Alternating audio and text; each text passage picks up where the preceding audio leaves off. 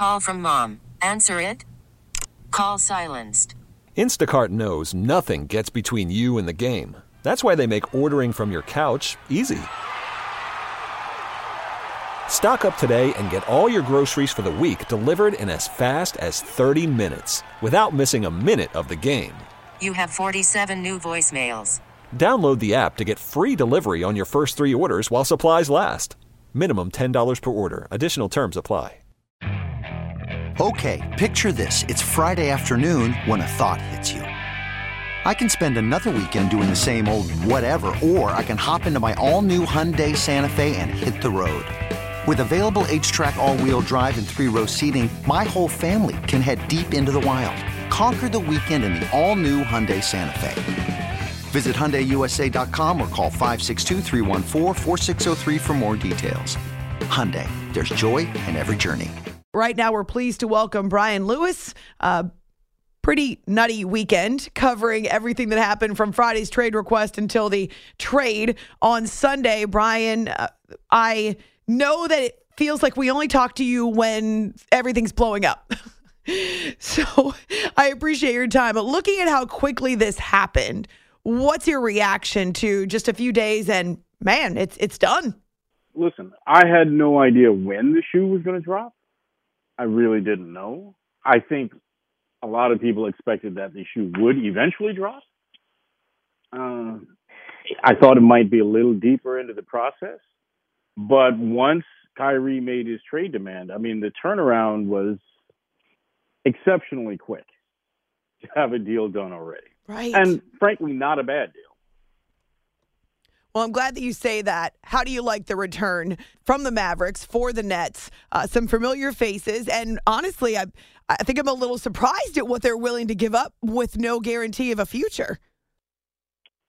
Right. Well, I mean, I think the Lakers were obviously a team that had interest and there was mutual interest. But understandably, one could see why, and this is based partly on Mark Stein's reporting, but one could see why the Nets might not have been in a hurry to send him to his preferred destination. Phoenix is obviously a possibility. But when you look at what the return is, you get a starting point guard that you can slot into the backcourt right with Ben Simmons, and a guy who can be a playmaker at the end, a secondary playmaker at the end of games, because the way Ben shoots free throws, it's challenging to have him in the last 2 minutes of games. And you have a valuable rotation piece, and you have 3 picks, one of which is a first rounder. Now, it wouldn't shock me if the Nets turn around and repackage some of these picks to get a veteran, let's say, more in the win now mode. But all things considered, I think the return was fairly solid. Spencer Dinwiddie is back with Brooklyn. Obviously spent more than half of his career with the Nets, though it's been a bit of a journey since he was shipped out. How many months ago was it? I mean, I feel like we could measure it in months. I agree. I mean, listen, Dinwiddie's a guy that left a good impression. He left on good terms. And this is also a guy who essentially built his NBA career here. You look at Dinwiddie and Joe Harris as the epitome of their player development that they like to tout. Now, obviously, they went in a little different route when you're talking about KD and Kyrie, but this is initially how they started this rebuild, and he's the prime example of it. And by now, he was having a borderline all-star season in Dallas. Yes, as Luka's running mate. That's a valuable piece that's coming back, and a piece that's under contract also. Nearly 18 points per game to go along with 5 assists. And as you say, he's become a player that, around the league is someone who can heat up, who can score, who can be another option. I guess I'm wondering if he has any hard feelings toward the Nets for being one of the pieces that they felt was expendable. I guess we'll find out when he gets here. I don't know. He seemed, at least in the opportunities that we've had to talk with him, to understand that. I think he didn't like some of the things that were said in Washington on his way out of D.C., but I think for the most part, his memories in Brooklyn were pretty good. Brian Lewis is with us once again from the New York Post. It seems like every time there's another dramatic turn with the Nets, we have you on the show. So I kind of apologize for that. We really do enjoy your insights. Doesn't necessarily have to be over all the drama. Yeah, that's how it's been for the last few years with the Nets. Oh, that's how they do. It's After Hours here on CBS Sports Radio. What would you say is the high point of Kyrie's tenure with the Nets? Oh, goodness. That's a fine question. I mean, listen, this is about winning championships. So the closest they came to winning a championship, obviously, was that second round Milwaukee series, where I still truly believe if either Kyrie or Harden gets through that series healthy, they win a title. I really believe that. But as it turns out, that's a second round exit where he gets severely injured. I suppose that's probably a high point. Now, individually, obviously, we saw Kyrie have huge games. We've seen him have 40-point games, 50-point games. That's a separate issue. But from a team perspective, I guess that's the high point. In your opinion, Brian, knowing that Kyrie played 143 out of a possible 278 games, and then also considering that he and KD didn't even play 75 games together, and that was, I guess, originally the plan, and everything that happened after that to this point, was it worth it? I'd say so. Yeah. Well, I would say so because I don't think you're getting Kevin Durant here without getting Kyrie here. That's the crux of the matter. You can't get one without the other. Well, you probably could have gotten Kyrie without Kevin, but you couldn't get Kevin without Kyrie.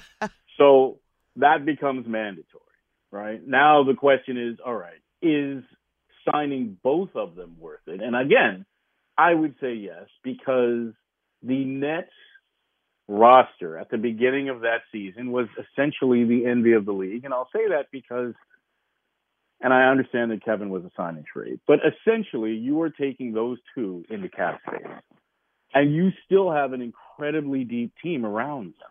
The only thing you lost was D'Angelo Russell, right? Mm-hmm. So that team, yes, anytime you have a chance to go for a title and to give yourself a reasonable opportunity to win a championship, I say you have to go for it. And as much fun as the Karis LeVert team was with D'Lo, that team had a ceiling, and that ceiling was not a championship. So if the object is to win, then I'd say yes, it was worth it. Where I have maintained from the beginning is that where it went wrong was trading for Harden. Oh, yes. That, I think, was a bridge too far. And unfortunately, I think that all started, we can trace that back to when Spencer Dinwiddie got hurt. The beginning of that season, that team, as it was constructed, I think could have won a championship. But when Spencer gets hurt, eventually you go and you chase and you go big game hunting and big name hunting, and they trade for Harden, and you got that depth. And it sent them down the path where now you have to make a trade, and you brought in Ben Simmons, and then it just starts snowballing. That's where it went wrong.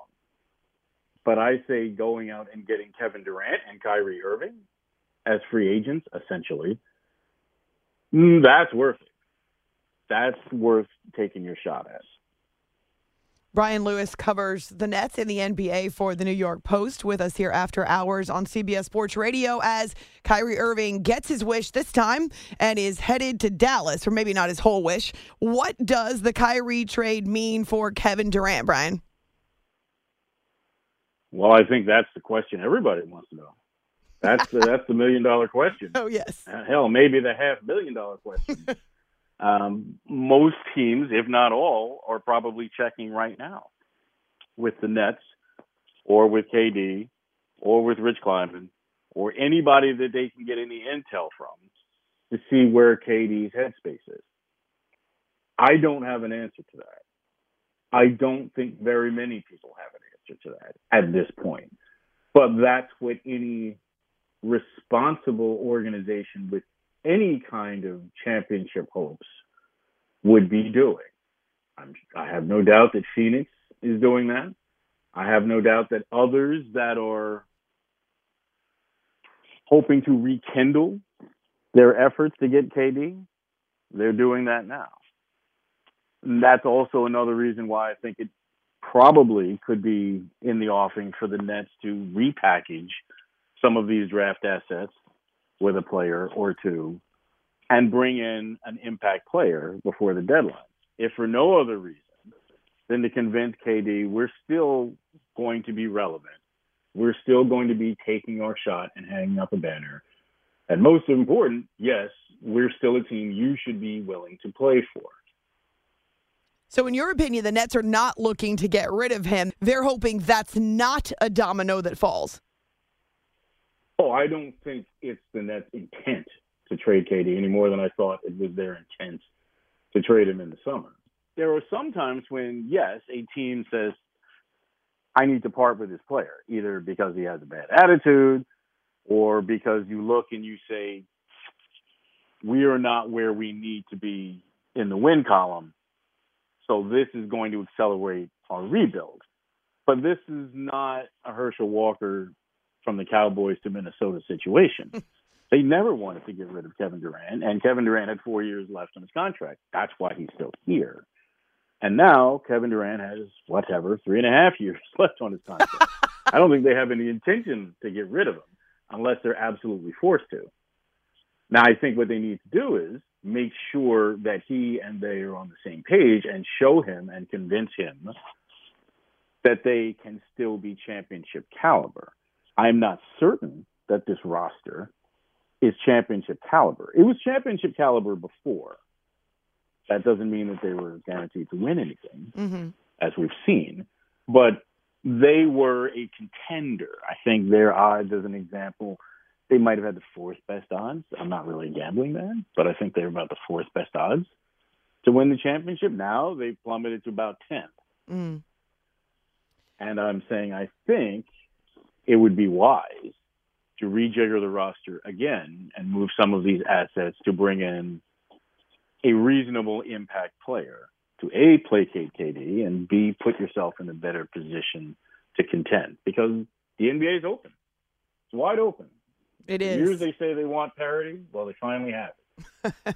It's interesting that you use the word placate, though, like it's been the last couple of years.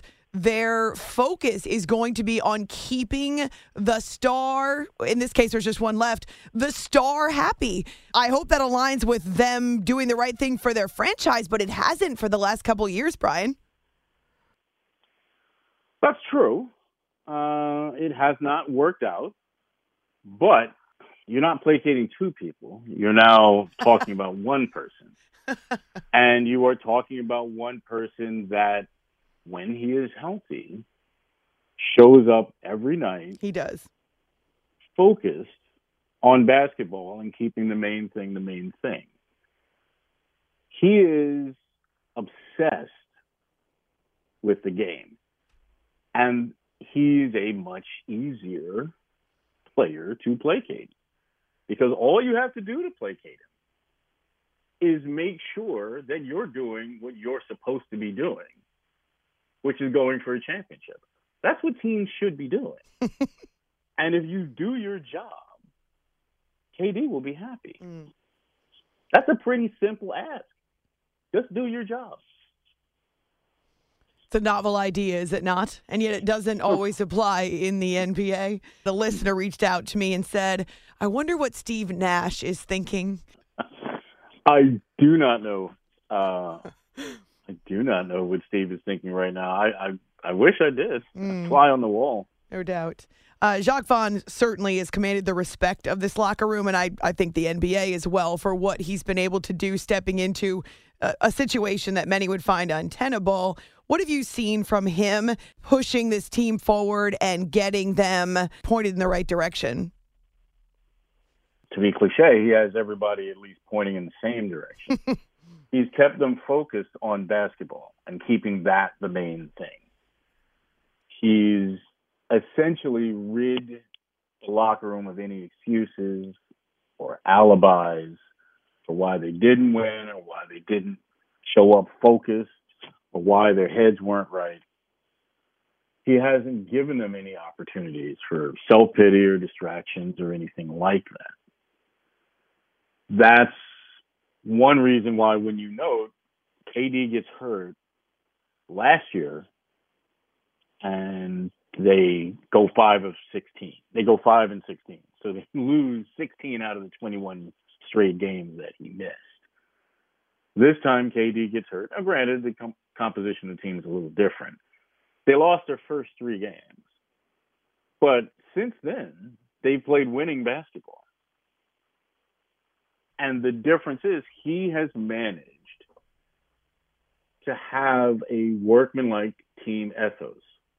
That's something that he's managed to instill, that for whatever reason, for better or worse, Steve could not seem to get through to them. All right, so we'll see what happens. KD obviously being the next big question, as you point out, and he kind of plays his cards close to the vest when he wants to. Before I let you go, Brian, you've covered the league a long time. It's pending, likely this week. What does it mean for LeBron to ascend to the top of the NBA's all-time scoring list, soon to overtake Kareem Abdul-Jabbar? Oh, I don't think anybody that watched him play ever really had a doubt about his greatness, but to see what he's done over the span of his career, doesn't get in trouble, doesn't cause havoc, plays out every contract that he's had, and to see him get to this point and be about to break this record, which frankly looked unbreakable for a long time. Yes. It's going to be a wondrous thing for him, for his family, and for anybody that just enjoys basketball. I'm fascinated to see exactly what their dialogue is going to be between LeBron and Kareem, considering it hasn't always been the warmest or most cordial. I'm fascinated to see what that looks like.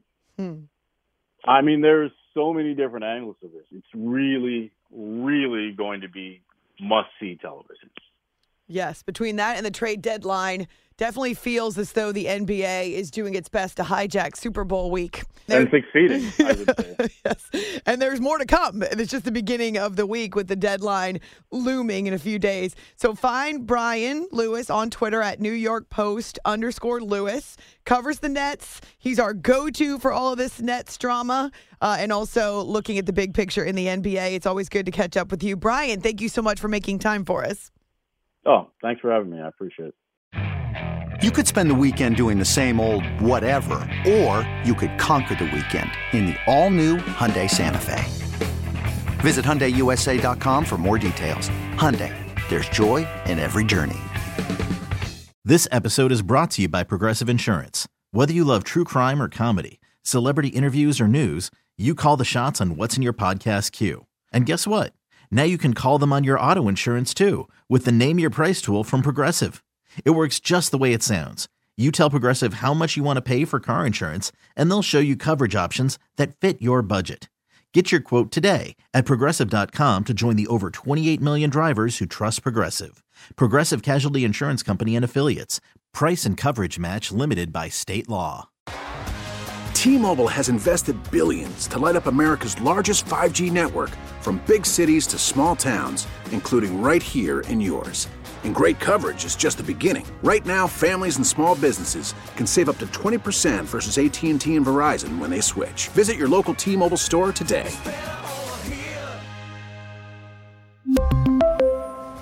Plan savings with 3 lines of T-Mobile Essentials versus comparable available plans. Plan features and taxes and fees may vary.